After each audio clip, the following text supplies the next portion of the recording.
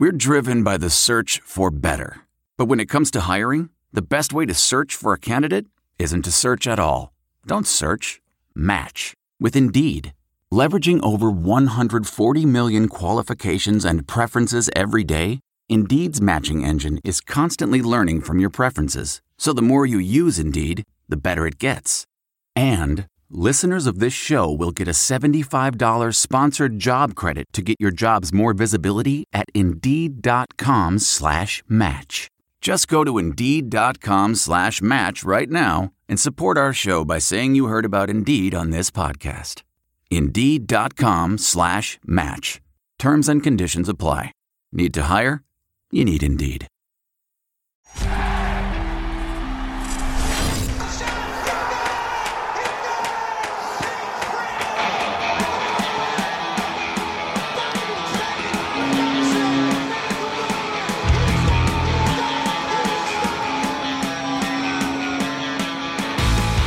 So this is our play-by-play podcast, and I am not only grateful but honored to be in the presence of the television voice of the Phillies, Tom McCarthy, and the television voice of the Flyers, Jim Jackson. Gentlemen, I have long admired your work, but I want to start with one thing. Describe exactly how you've let your personal appearance just go. I need a haircut. Well, first of all, from Tom and I, you're lucky. Yeah, really. I actually cut mine in the backyard the other day. I literally, because my wireless clippers are in my bag at the ballpark because they came back from spring training, and I was like, I'm not going to I don't need anything in there. So the only clippers I have are plug-in clippers. So I ran an extension cord from my deck out to my backyard so I wouldn't get hair anywhere. And I'm sitting there. It took me about a minute and a half to get the whole thing done. So that's fine. I have no issues with that. I think it's my nose hair, my eyebrows, and my ears that I can't get control of. You're not going to start to comb your nose hair, are you? I mean, you'll take care of it. I hope not. We're bordering on too much information already, boys. Yeah, right. When you're cooped up for, 3 weeks, and who knows how much longer, that you tend to move in this direction, I think. True. Very true. You look very comfortable, though. Zoo, I have a feeling you're kind of guy who you can adjust to anything. I am type B. That is correct. And although I'm type A in my work, and I'll go into that, but generally speaking, I would say there's a little bit of Groundhog Day here. So I'll get up, let's say, around 8:30, turn on the news, make some coffee, do a little work, answer some emails.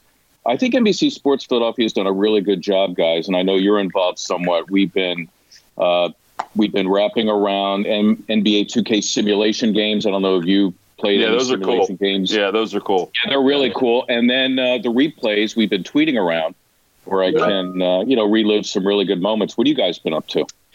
Similar to that, I actually voiced one of those simulated games the other day. I think it's going to air pretty soon. That was interesting. How do you do that? How do they do that? They actually send us the file, and Jonesy and I sync it up, watch it at the same time. He's in his farm, and I'm here in my house. So we have to make sure we're right time-wise, but we sync it up and we just call it. And so, it's a little tough. We didn't have the player indicators. My son has the game. He's playing all the time, and he has the name pop up as soon as the guy touches the puck.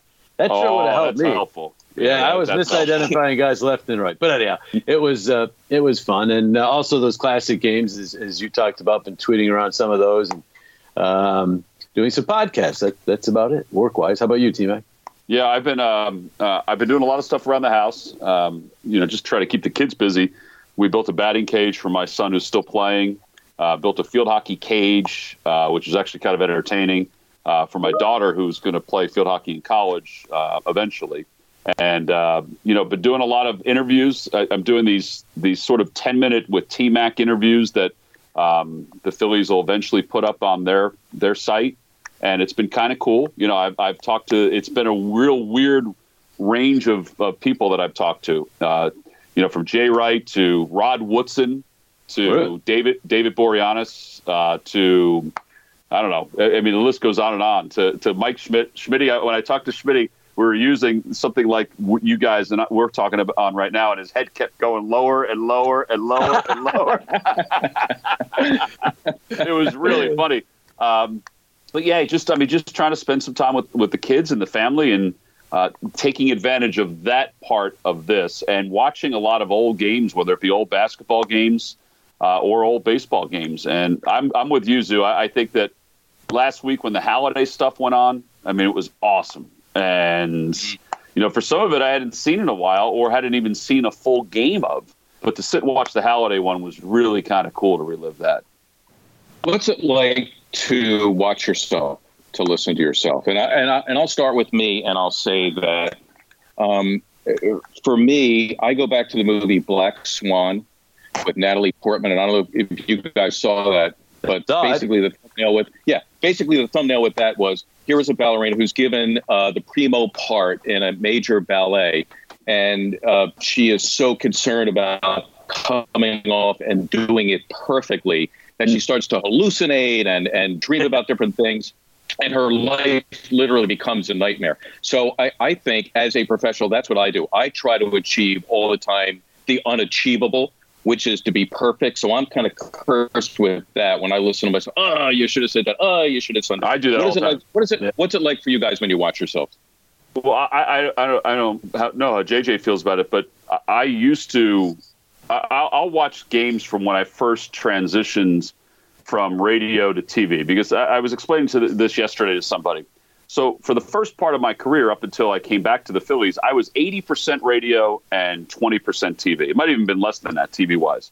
When I came back to the Phillies, I started transitioning to TV mostly and only a little bit of radio. So now it's, I think, 90% TV, football, basketball, baseball, and 10% radio, which is some football games and some basketball games.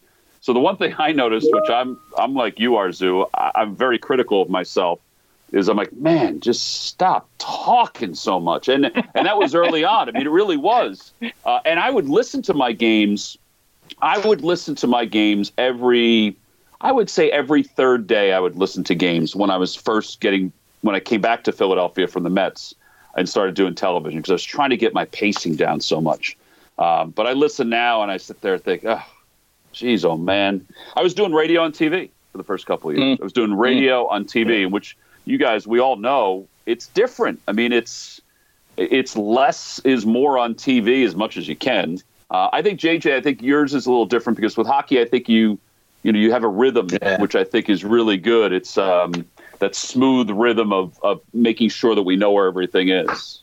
Yeah, well, I mean, Gene Hart kind of set the tone here of radio call on television in Philadelphia, so I'm not going to really mess with that. I do pretty close to a radio call, not exactly. I remember I had to fill in for Tim Saunders one game when he missed and did radio after being in TV for 10 or 11 years, and I was like out of breath because I was talking. So you do talk more on radio even in hockey, but I understand what you're saying in terms of that sport. When it comes to watching myself, as with you guys, I used to do more of it when I was first transitioning to television.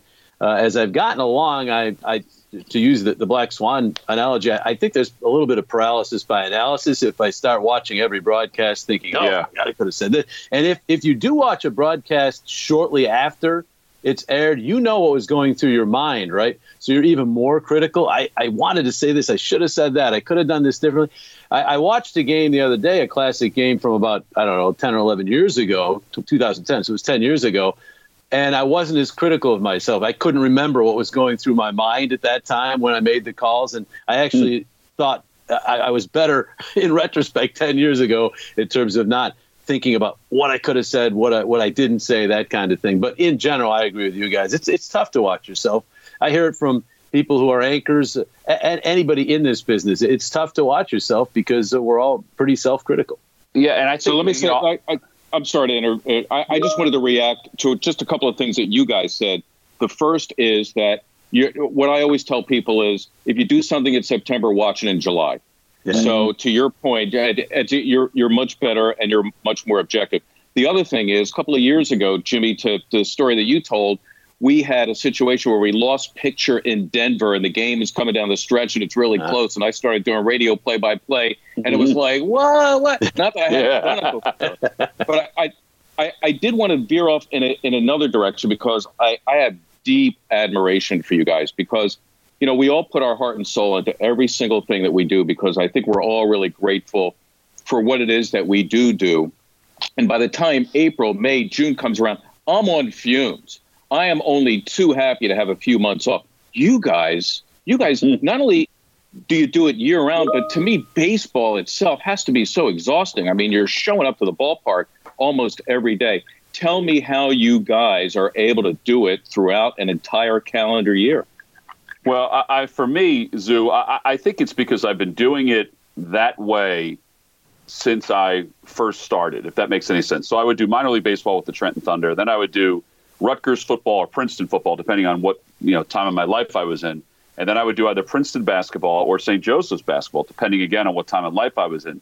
So I was kind of in that rhythm of just doing and making a living. I mean, minor league baseball didn't pay that much back then. It certainly doesn't pay much now.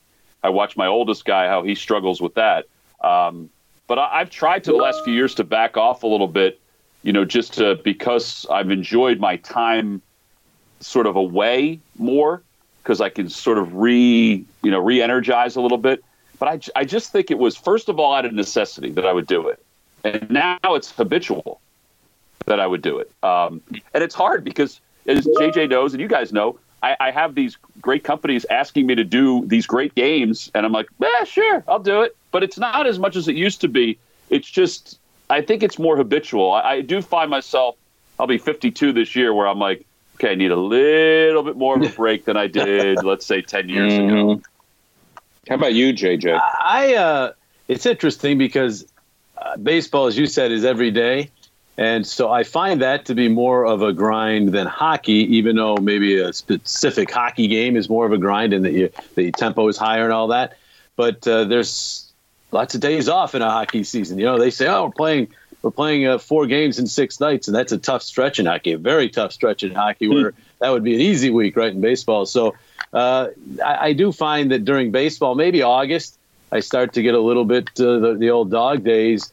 But then for me, it goes into September where I'm actually doing 2 sports. And then if the Phillies make the playoffs for a stretch there, I was doing 2 sports into October. And then the other end, obviously, for hockey, if the Flyers are in the playoffs in April and May, I get to do 2 sports and there's a crossover. That's hectic. That's where I'm running around. Phillies have been always great about moving me to wherever the Phillies were in the playoffs to get me there around the Flyers schedule. That's when it's actually hectic, right? I'm going back and forth. But at that point, you're talking either April, May, as I said, or October. It's the start of the Flyers season in October. It's the playoffs for the Phillies. You're going to be pumped about those. The adrenaline carries you, and the same in the spring. So at that time, it's the most exciting time of the year. Beginning of season for one, end of season for the other, playoffs.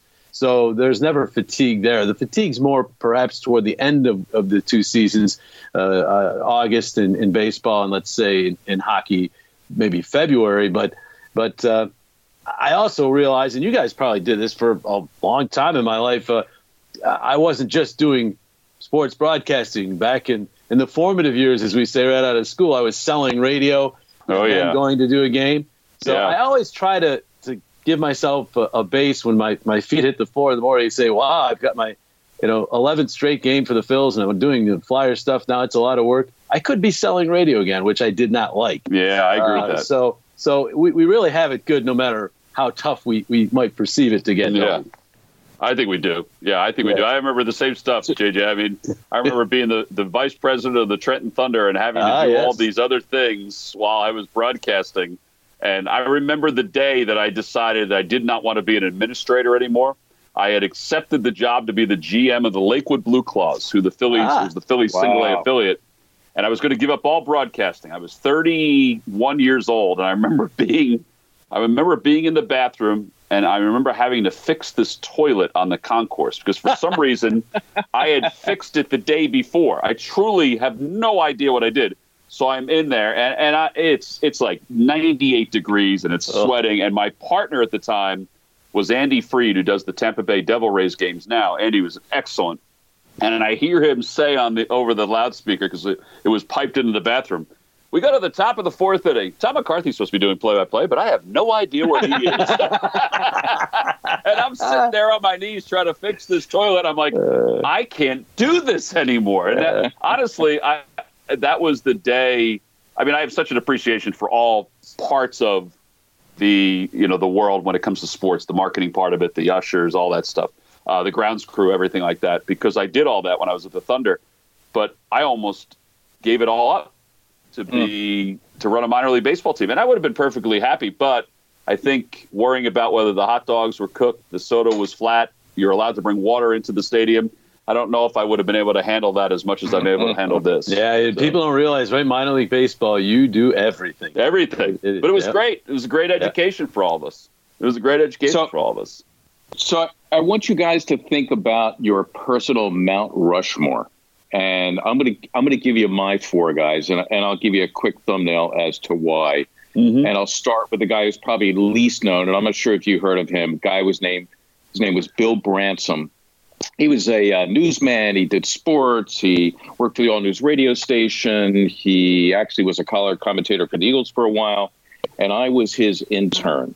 And he was one of those guys who, when there was the reserve running back for Arkansas State, and it was 11 o'clock at night, he made you call the sports information director at home and woke him up to find out how to pronounce his name. Okay? Yeah. That, you know what I'm talking about. Oh, yeah. So that was him. The late Bill Campbell, just for his excitement and the drama that he gave it, which to me was unbelievable. And 2 hockey guys, Gene Hart, who was just unbelievable in terms of his excitement, the amount of homework that he did, and, of course, the drama that he gave broadcast and all the passion. And one guy who is still living, and Jimmy, with all due respect, although I think you may go here, is probably the number 1 hockey announcer on the planet, and that would be Mike Emmerich.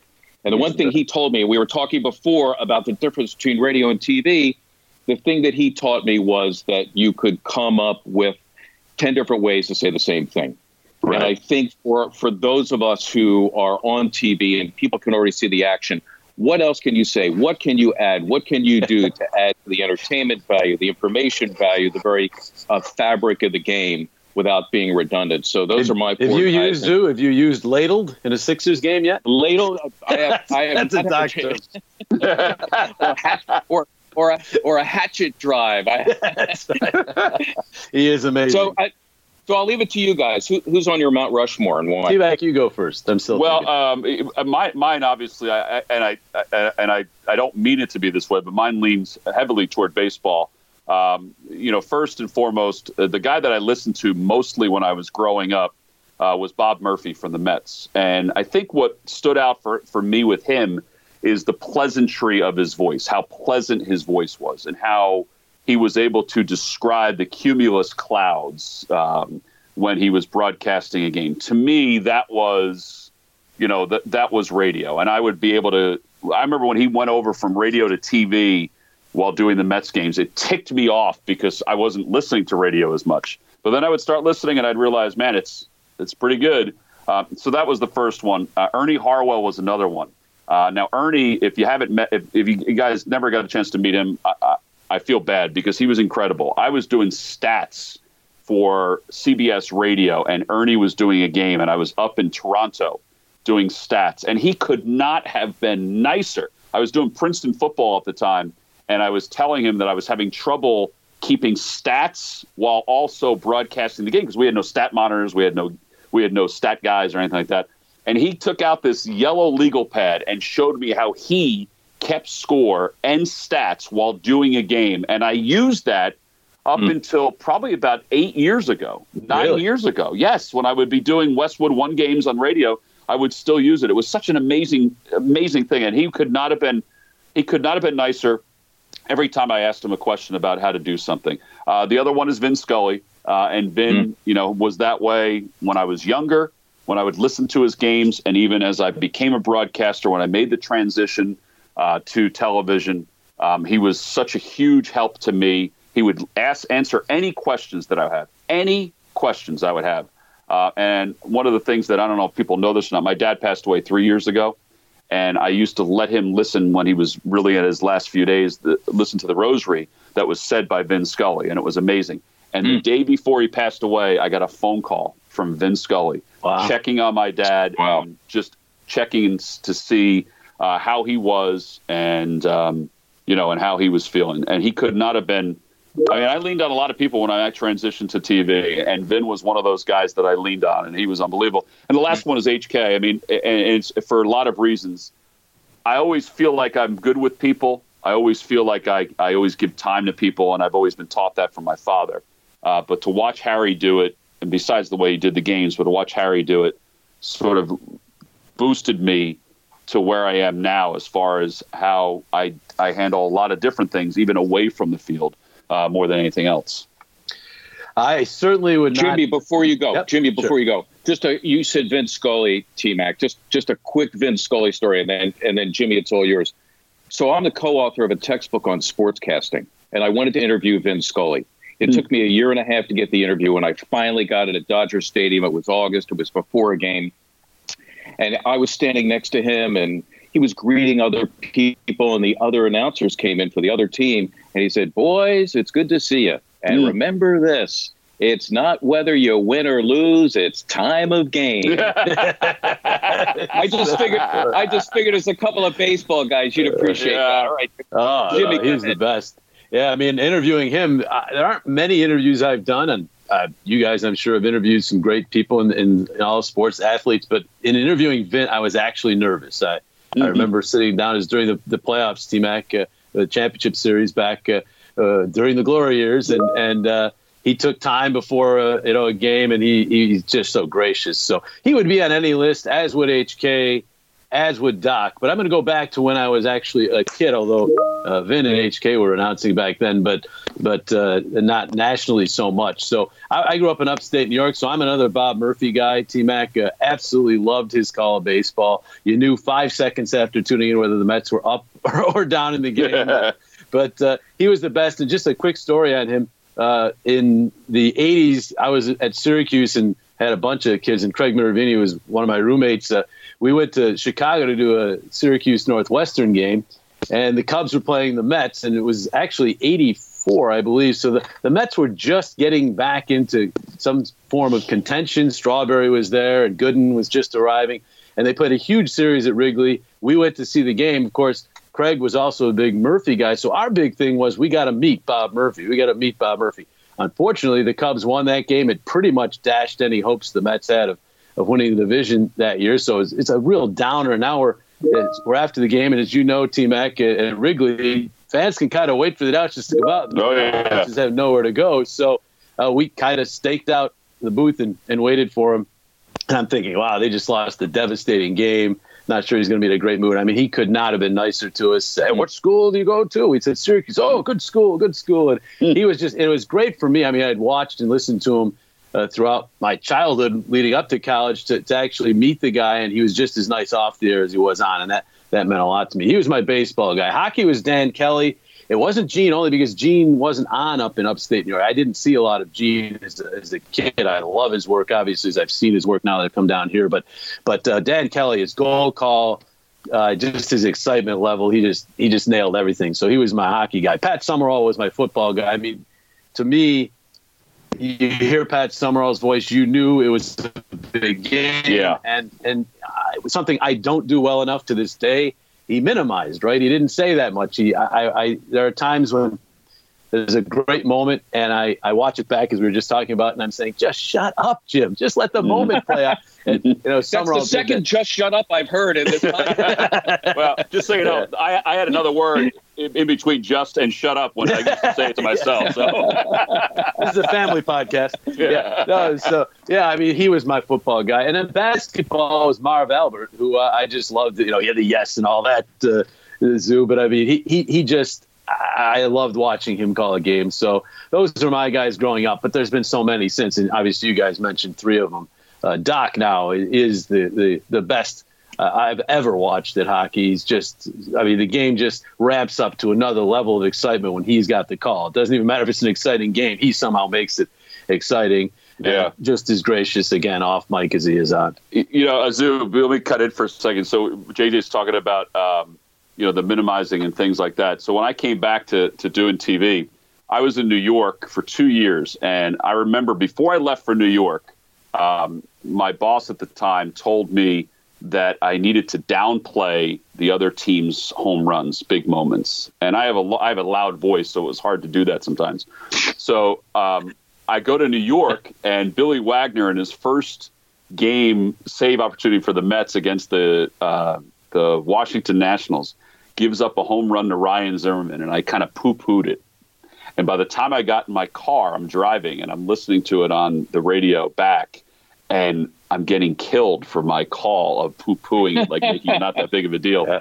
And before I even got to the George Washington Bridge, I had a phone call from my boss saying, "Hey, what'd you think of the game?" I said, "Yeah, it was kind of exciting till the end. It's a shame that Billy blew it." He goes, "Yeah. What's up with that call?" like minimizing it. I'm like, well, and I explained to him why I did it that way. He goes, "Yeah, we don't do it that way here." So then I would ramp it back up again, and then I would transition back to Philadelphia, and I felt that I was sort of in the middle. I was caught. Like I couldn't get it to where I wasn't making it a big deal when a game-winning home run for the other team. And I listened to you. I listened to tapes of you on Zoo on how you handled when the other team would do something. Oh boy. That was, and somebody had told me, goes, "You should listen to Mark Zumoff to do it." So I did. And that's how I got my cadence to the point where I felt like it was not to the point of homerism, but to not make it, it's the other team hit a home run, that type of thing, but do it in sort of an entertaining way. So typically what I'll do is if the other guy hits a game-winning shot, I'm excited, but I'm like, oh, like that. Yes, exactly. Exactly. Like that kind of thing.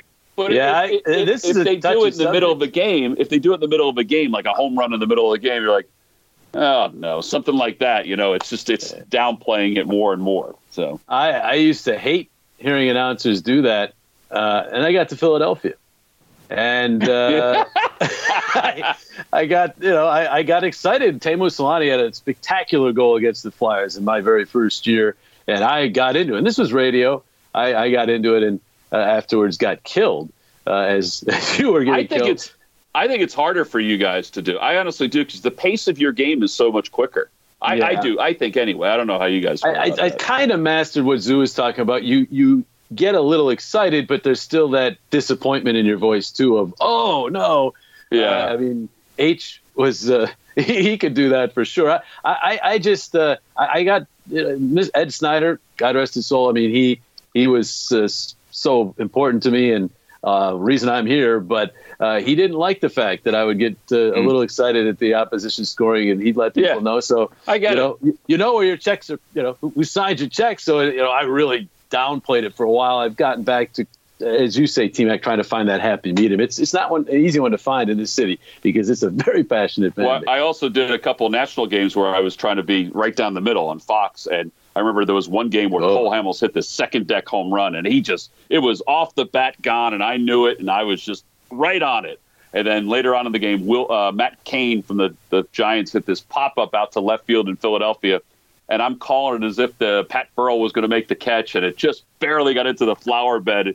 And the Giants fans were killing me because I gave Cole Hamels such a big call, and it was like, oh, what a homer he was. And it really wasn't that way. I was like, well, the Hamels one was like a second deck home run. The other one went just into the flower bed. It would have been caught in most places. Hey, a good story on that. John Davidson was doing a game in Philadelphia for Fox, a playoff game between the Flyers and Rangers. John Davidson at the time was a Rangers announcer, and it was a game that had 2 or 3 fights. It was a very emotional game. Flyers eventually won. I was doing post-game radio with Steve Coates, and we got all these calls from Flyers fans saying, how can they put John Davidson on this game? He's a Rangers announcer. He was completely biased. And I basically said, listen, I was at the game, so I didn't see the broadcast, but I know JD, and he's as professional as they come. And we stuck up for him. So that night I get a call from JD, and he said, hey, I was listening on the way out of town on WIP, and I wanted to thank you for having my back. And I said, well, JD, I didn't actually hear the broadcast or see the broadcast, but I know your work, and I knew you did a good job. He goes, well, I thank you for that. And he says, I got to Trenton a little bit beyond that, and I started to lose IP, so I put the Fan in New York on. I was getting killed in New York for being too pro-Philadelphia, overdoing it. Now that's funny. All right, so here you go. So we'd all rather be working, but we're laughing, we're having a good time. I'm sure that we are all very grateful for what it is that we do. I mean, come on. How many people come up to us? And I know the answer, and I haven't asked you guys this question. Come on, boy, I'd love to do what you do, or how did you get into this business? So for all of us, there's a first job where you break into. And I will tell you that for the first 5 years of my life, I was a radio newsman. And because that's the way I was able to break into the business. And quite frankly, I thought that was going to be my future, even though I harbored this desire to become a sportscaster and eventually made the transition. So there's always a lot of great stories to tell, kind of like the toilet story you told earlier, T-Mac, about your first job. So in my case, I got a job in Trenton, New Jersey, 1260 AM WBUD. And they used to be they were an all new. Back in the day, what they had was they had a network that they could make their all news during the day. And they had in their 1 hour circle, so to speak, in their 1 hour window, they would do local inserts of the local news, and that was their programming. So this national service went away, and they were somehow trying to fill the void with local news. And they did, and the guy was trying to sell the station. The equipment was in bad shape, so they were hiring people to literally rip and read. So what you would do is you would come in, and back then, it wasn't digital. There was a big roll of paper, and it was a teletype, and it printed the news, and you would quite literally rip it and read it. So I got hired for $110 a week to rip and read the news. I would come in 6 in the morning, work 6 to 9. Then I was off for 3 hours. Don't ask me what I did. And then from noon to 3, I would come back and I would read the news again, and they were paying me $110 a week, except for the fact that for the first 6 weeks, I didn't see a paycheck. And I was beginning to wonder, geez, is this something I want to do for a living? Until I got that paycheck. And I'm looking at this thing and saying, wait a second, I just got paid to talk on the radio. It's the coolest thing ever. And from that point, I was hooked. And the station was off the air more than it was on the air. And it was a garbage operation. And I had to go to the Department of Labor and Industry to get my back pay, but suffice it to say, I got paid. And there are plenty of stories, about this first job and other early jobs. So give me a taste of what it was like to have your first job in the business. Well, mine was with the competing station in Trenton, WTTM, to WBUD. So I went to AM. I also went for 920. Yep, at the Carteret Arms apartment complex. At 332 West State Street. That's exactly right. So there was a couple things I did. First and foremost, I was a writer for the Trenton Times. So I got cut from the baseball team in Trenton State, which is the only reason I went to college. I was a biology major, was a really bad biology major, and started writing. And the writing led to me broadcasting because I would be interviewed about certain high school players. I wound up doing on WTTM the Trenton State College football games. That was the first thing I did. But then I would buy time. I'd buy time to do high school games and some college games as well. The first talk show I did was with Big Daddy Graham. He was getting into broadcasting, and he was doing like a newsy talk show, and I was his sports guy, and he used to call me the sports moron because he said I used to know too much about sports. But that was the same city zoo, same kind of job, high school games, running wire 100 yards from the athletic director's office to center court. Sometimes I had no idea whether I was on the air or not. Sometimes I'd be broadcasting in the stands with the fans. But I will say this. There are two natural highs that I've had in my life. Writing on deadline for the Trenton Times, covering a college or professional baseball game or basketball game, and being behind the microphone. And I said to myself, the first time I did it, I got done. I went, wow, I got to do this the rest of my life because it was so exhilarating to do it. Well, now I can't say I had the same reaction to my first job in radio. It was not in Trenton, believe it or not, guys. It was in Utica, New York, which is my hometown. Yeah, pretty much. It was my hometown. I had just gotten out of school at Syracuse, and I got an internship there. It was a paid internship. And my first duty in which I actually was on the air, or at least in the room where the broadcast started, was as the producer / anchor, but I really didn't say a whole lot, of a Polish radio show. And there was a woman by the name of Maria. It really was the same thing as Trenton. yeah. Maria Kowalski was her name. I'll never forget her, a sweet lady, but I couldn't understand a word she was saying. She was speaking in Polish. She would point. I'd start the record, polka usually, and away we went. I would give the IDs. I would give an occasional read of a spot in English. And that was my very first job. Was it exhilarating at the time? No. Was I thinking, wow, this is a long way from what I want to do? But let me quickly say that is really why I'm where I am now, because I eventually wrote a proposal up as an intern there for that station for a weekend sports talk show. They at that time played music around all their sports. They went for it and they said, you be the host. I said, yeah, that was part of the reason why I put that proposal together. That's cool. I mean, I had to work from noon to midnight on Saturday and Sunday, so right out of school, my social life was kind of shot. But there I was doing a talk show around sporting events. And to make a long story short, basically the sports director eventually left. They hired me as an assistant because there were so many hours. He left about 6 months later. I became the sports director, did some basketball, some football, some baseball, some hockey. And then a year later, the Devils moved their AHL team there. We got the rights. I'm doing the AHL, and that's why I got the flyer. That's cool. That's really cool. Yeah. That's kind of that's like me with Trenton. I was doing stuff there, and the Thunder came, and they're like, here, be the radio guy, and be the PR guy, and be the media guy. So Maria Kowalski, I owe you a lot.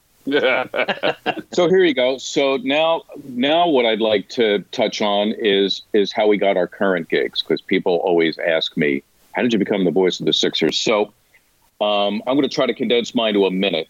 But I was still in the news business. I was working for KYW News Radio as a freelancer, and a friend of mine left to become the PR guy for an indoor soccer team, the Philadelphia Fever, late 70s, early 80s. So he helped me to get that job. We auditioned, but I'd never done TV. I'd done some radio stuff, but I never did TV. So I'll tell this quick story, and then I'll blast into the present. I was given a one-game audition, and you guys will love this story, I think. I was given a one-game audition by the program director at Channel 17. He said, if you pass the audition, we'll give you the TV games. Otherwise, we'll have to give it to somebody else. So the audition came. The team was playing, the Philadelphia Fever. They were playing in Hartford. The game was on a Sunday afternoon. Saturday night, I'm studying. I'm nervous. All of a sudden, I get a call from him. He says, your regular color analyst, who we were going to pair you with, he can't make the game. So we have a fill-in. Harry Kalas. That's not intimidating. Well, right. So here I am. I'm a kid. I grew up in Philly listening to Harry, and now I'm going to be sitting next to him for a one-game audition for the rest of my sportscasting career is going to be determined by this. And to this day, I think that the PD sent him up there to make sure that I didn't do what. Totally, it's so great. Totally, right. And God bless Harry. God rest his soul. One of the greatest ever. What did he know about indoor soccer? But he was a seasoned broadcaster, and I think that he was there. So I won that audition, and I did the rest of the season. A few of their games were on Prism. I transitioned to Prism, and then I got hired to do halftimes, and I did that for 13 years. And in '94, I got hired to do what I'm doing now. So, T-Mac, how'd you get the Phillies gig? Yeah, so I was doing the Trenton Thunder games. I had stopped being the vice president or the assistant GM back in 2000, and I just was the broadcaster, and I was hosting a show on ESPN Radio, which was ESPN in Philadelphia, they called it, but it was actually in Trenton, New Jersey. So I got a call from Rory McNeil saying, hey, listen, we're having tryouts for the pre- and post-game gig. There's no play-by-play. And I was like, okay. He goes, but we're looking for somebody to do the pre- and post-game gig.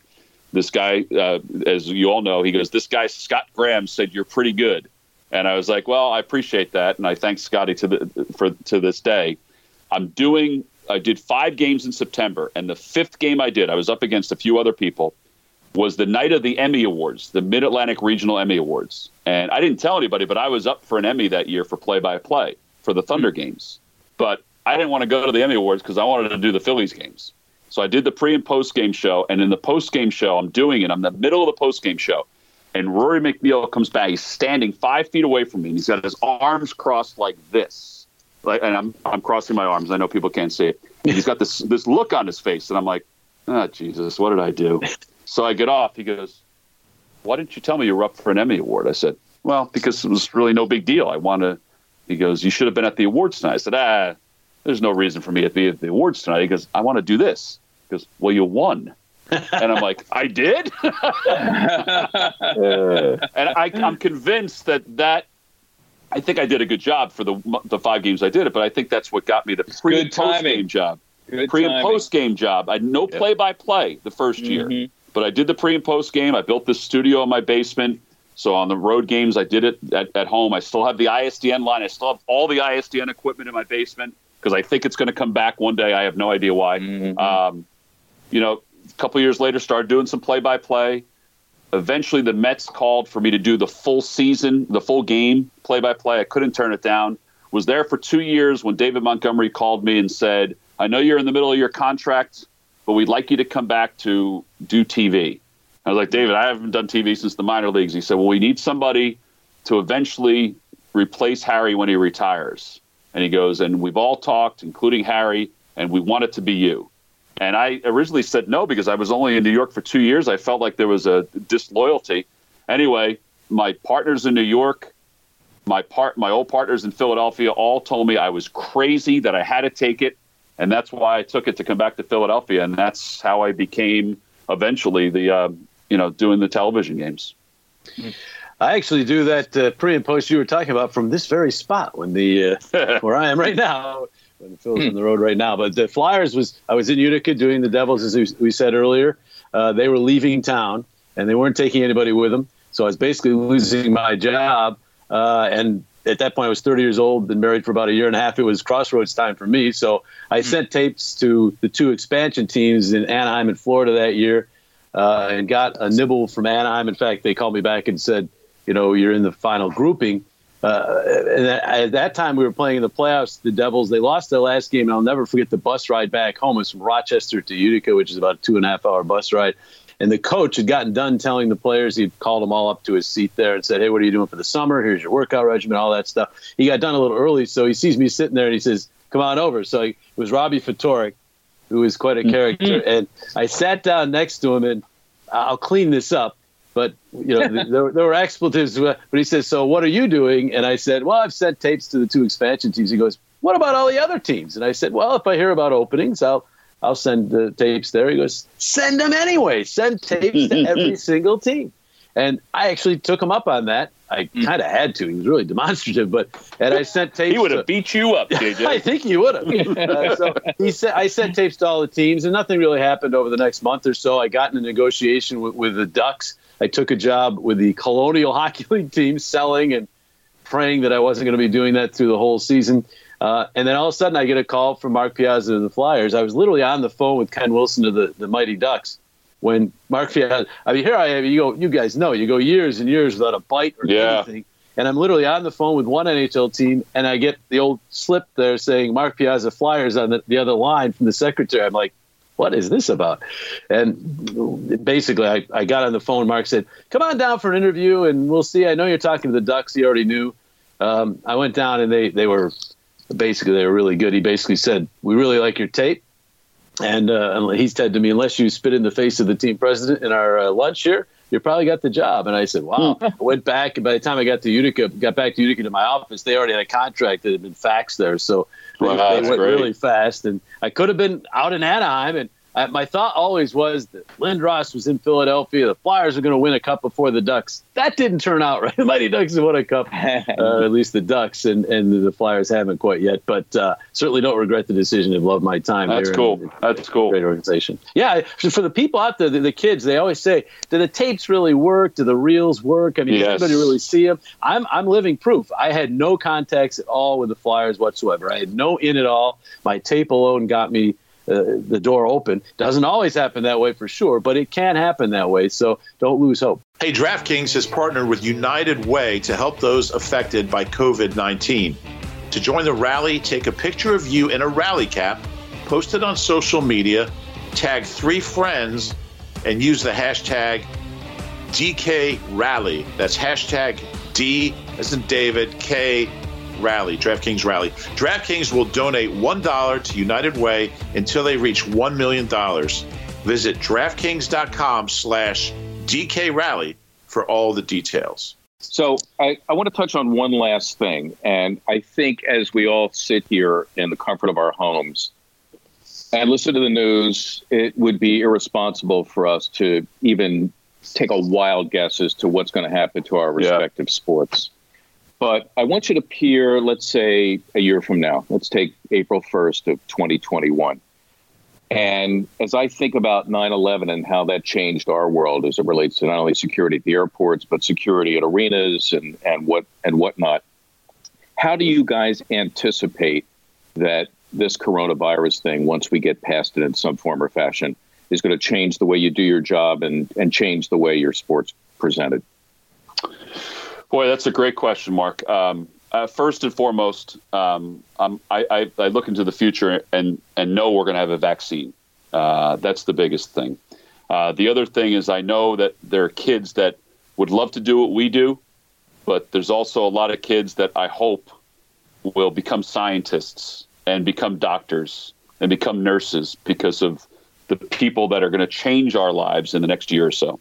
I think from our standpoint, if we didn't have an appreciation for sports or for what we did, we definitely do now. And I think that will it be full crowds? I hope there is. I hope there are. I don't know if there will be because I think it's changed us forever. It changed the way we're going to gather with people and friends and family members. My hope is that, we're going to be back to normal fully, and we're going to have a full house at Citizens Bank Park on opening day in 2021.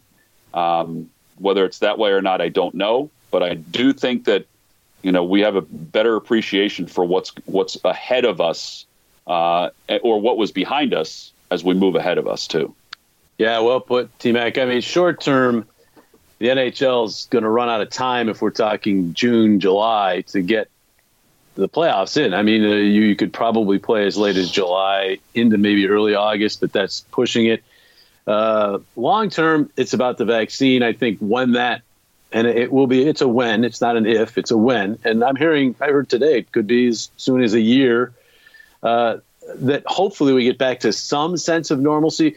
Zoo, you're right, will always be changed. I think there's going to be some kind of social distancing that we will all have to because there's going to be another virus that's going to come along, right? There will be hopefully not another pandemic, but there are going to be other viruses that come along. So in that sense, we'll all be changed. But I do think as we move along and we get over the fear, and the vaccine will certainly help with that the fans will come back and we'll get back to some sense of sporting events being what they are. And what I think, as you alluded to, T-Mac, we all learned through all this, that while we aren't vital, we're important, because I'm sure missing watching a Sixers game on a day off from the Flyers, or obviously not having opening day for the Phillies and the Flyers, and football hasn't been affected yet too much. But if it rolls into that season, my Sundays will certainly be different. So sports are important for a getaway. I mean, life is about work. Life is about serious things, but life's also about getting away and having fun. And a lot of people have fun with sports, and we've all missed it during this stretch. And one quick thing, Zoo, you talked about, you thought you'd always be a newsman. Do either of you guys still, when a big national event happens, such as this, or presidential election or something, do you ever get that tinge like, I kind of wish I was in news? Sometimes I do. I'd like to be a newsman, but I don't know if I'd want to do it every day for a long period. But I do at sometimes feel like, well, I'm only calling sports. How important is that? These news guys, they have the important jobs. But at the same time, as we just said, sports, they do serve a very important purpose too. Right. So I'm going to answer the news part of your question first and say this. As a former newsman, I used to love election night because it was wall-to-wall stuff and everybody was into it, and your words were that much more important. And now, of course, as a news person in a perverted sort of way, this is, you don't want to say a dream come true. It's been a nightmare for people. And I don't even want to go into all the safety issues and illnesses and that sort of thing. But from a news person's perspective, I mean, this is a 24-hour thing, and you are constantly put under that pressure and having to perform and get new information and whatnot. In terms of my sport, one of the things that I thought about was the possibility that things could go back to normal in stages, that maybe, yes, the games are played, but maybe at first, without a crowd or limited crowd. Maybe everybody's going to have to get tested in order to participate. So you have the athletes, the coaches, support personnel, the broadcasters, and maybe that's the way it starts. But Jimmy, I think it was you who said that just the greater, you actually both said it in some way, that the greater appreciation we'll have for sports, what it means to our society, and of course, it's our livelihood as well. let me just say that I had a lot of respect for you guys and what it is that you do, and great admiration, but even more so now that I've had a chance to chat with you.